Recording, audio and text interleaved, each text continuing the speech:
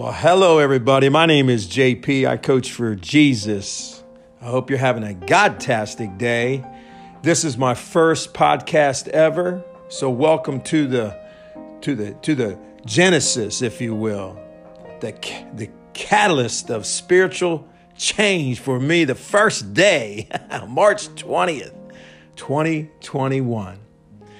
So I hope you're having a godtastic day, as I said. This is going to go 5 minutes or less. So let us be blessed only by the best. His name is Jesus. Amen. So this is called Tunnels and Vessels. We give all the glory to God. There are 1,000 miles of tunnels beneath the United States, and there are over 100,000 miles of blood vessels in the human body. That's amazing. That's essential. You know what they have in common? They both have water. Yep. Both infrastructures are vital transportation for survival.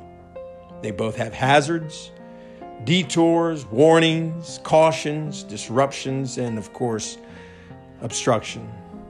And at the same time, they can be destroyed, attacked in a split second, causing collapse. And this damage is life-threatening by shutting off the supply. But you know what? There's hope, my brothers and sisters, and his name is Jesus Christ. We both know that life is complicated, perplexed, if you will, just like a tunnel or a blood vessel. And you can't visually see it, but you know it's there somewhere, somehow. You let it be your faith that sees. Just like Martin Luther King once wrote, that faith is taking the first step, even if you don't see the rest of the staircase.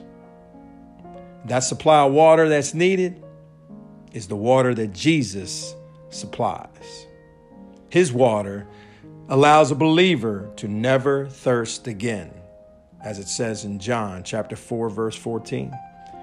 It doesn't matter if there is a collapse, whenever, wherever in the tunnel or vessel, our Lord and Savior Jesus Christ supplies the water to your soul.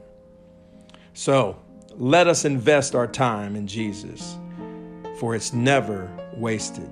Don't be that woulda, shoulda, coulda, but didn't. I highly recommend that you listen.